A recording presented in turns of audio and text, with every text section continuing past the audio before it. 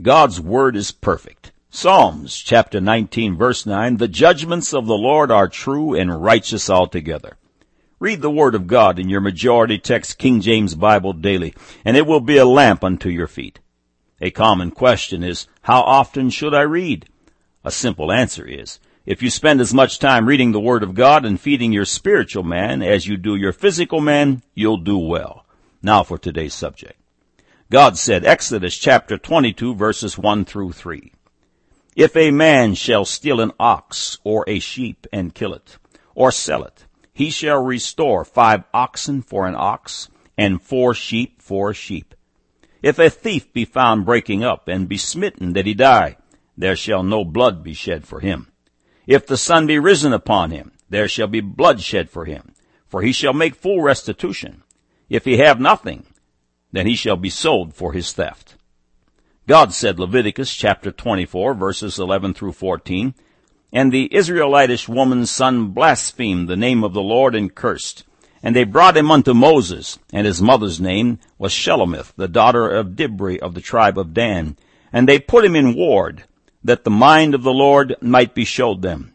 And the Lord spake unto Moses, saying, Bring forth him that hath cursed without the camp, and let all that heard him lay their hands upon his head, and let all the congregation stone him. God said, Numbers chapter 35, verses 11 through 13, Then ye shall appoint you cities to be cities of refuge for you, that the slayer may flee thither, which killeth any person at unawares. And they shall be unto you cities for refuge from the avenger, that the manslayer die not, until he stand before the congregation in judgment. And of these cities which ye shall give, 6 cities shall ye have for refuge.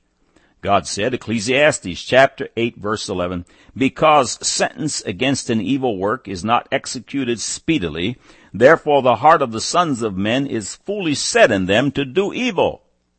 Man said that the Bible is a book of archaic principles which have no practical benefit for a modern society. Now the record. The verses highlighted above outline some of the basic principles of the God-given penal system. God's laws concerning corporal punishment were structured in such a way as to ensure that the cost of the crime was shouldered by the perpetrator and that justice was quick. In Exodus chapter 22 verses 1 through 3 it reads, If a man shall steal an ox or a sheep and kill it or sell it, he shall restore 5 oxen for an ox and 4 sheep for a sheep. If a thief be found breaking up and be smitten that he die, there shall no blood be shed for him. If the sun be risen upon him, there shall be blood shed for him, for he should make full restitution. If he have nothing, then he shall be sold for his theft. Note that the thief had 2 options: pay for his theft in goods, or, if he lacked the means to pay for his crime, he was sold to retire his debt to society. In every instance, the criminal shouldered the cost of his crime. Many are appalled at the idea of a man or woman being sold into servitude to make good their offense, but consider the alternative. We incarcerate into the prison system to punish and attempt to rehabilitate. The first-time offender cohabitates with other criminals, which includes some very hardened ones. He or she then returns to society, much less naive, and in many cases more accomplished in the way of error. The recidivism rate in the U.S., which is the rate at which criminals end up back in prison for similar crimes, is a whopping 67.5%. The prison system's rehabilitation record certainly has its work cut out for it. It's quite common for inmates to be sexually violated, males sodomized, and females raped and exploited. The atmosphere in the present prison system, is simply not conducive to rehabilitation. God's system of being sold into servitude to pay his one debt to society was clearly more humane. Not only was the offender working in a much better and safer social setting, it was fully possible one would learn a trade and certainly learn the value of honest labor. It is also conceivable that a diligent laborer could find favor with his employer and secure a good job after his sentence was completed. God's plan placed the responsibility of the offender's debt upon his own shoulders. The penal system in the USA and in many, if not most countries, places the burden of the crime upon the innocent. Consider the enormity of this cost which is being shouldered by the wrong people. According to a February 7, 1994 Time magazine article, the cost of imprisonment in the United States at that time was $24,000 per person per year. By computing that cost with a 3% inflation rate per year, the cost in current U.S. dollars equals $31,315 per prisoner.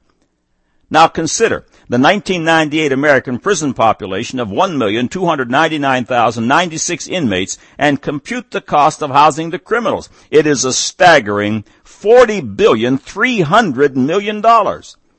To put this in perspective, it would take the total federal income tax of 5 million average taxpayers to foot this bill. The servitude is being served by the wrong people. In God's commandments to Israel, a prison system like we know today did not exist. But there was a place for dealing with criminals called ward. Leviticus chapter 24, verses 11 through 14. And the Israelitish woman's son blasphemed the name of the Lord and cursed. And they brought him unto Moses. And his mother's name was Shelemith, the daughter of Dibri of the tribe of Dan. And they put him in ward, that the mind of the Lord might be showed them. And the Lord spake unto Moses, saying, Bring forth him that hath cursed without the camp, and let all that heard him lay their hands upon his head, and let all the congregation stone him. One was kept in ward for a very short time, until the facts of the issue were resolved, and then punishment was exacted speedily. God's word declares, remember, Ecclesiastes chapter 8, verse 11, because sentence against an evil work is not executed speedily, therefore the heart of the sons of men is fully set in them to do evil. God's program was swift. If one was found guilty of a crime punishable by death, the biblical example shows that he was put to death speedily. In the American legal system, a prisoner convicted and sentenced to death can start the appeals process, which can stretch over 23 years, 60 appeals, and over 200 individual judicial and executive reviews. The cost of this process is enormous. The average time on death row between the years of 1977 and 1995 was 9 years. Not too speedy, is it? Again, the cost is being shouldered by the innocent.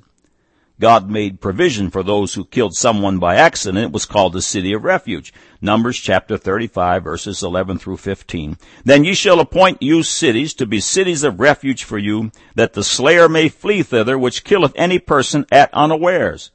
And they shall be unto you cities for refuge by the avenger, that the manslayer die not, until he stand before the congregation in judgment. And of these cities which ye shall give, 6 cities shall ye have for refuge. Ye shall give 3 cities on this side Jordan, and 3 cities shall ye give in the land of Canaan, which shall be cities of refuge. These 6 cities shall be a refuge, both for the children of Israel, and for the stranger, and for the sojourner among them, that every one that killeth any person unawares may flee thither. There were 6 of these such cities. This review, of course, is very brief, but what should be obvious is that the commandments of God are perfect. The penal system he directed to Moses to set up was swift. Rehabilitation was very likely, and the cost of that rehabilitation was shouldered by the right person. When man alters God's directives, he fails, and this is without exception. God said, Exodus 21, verses 1 through 3. God said Leviticus chapter 24, verses 11 through 14. God said Numbers 35, verses 11 through 13, and Ecclesiastes chapter 8, verse 11. Man said that the Bible is a book of archaic principles which have no practical benefit for a modern society. Now you have the record.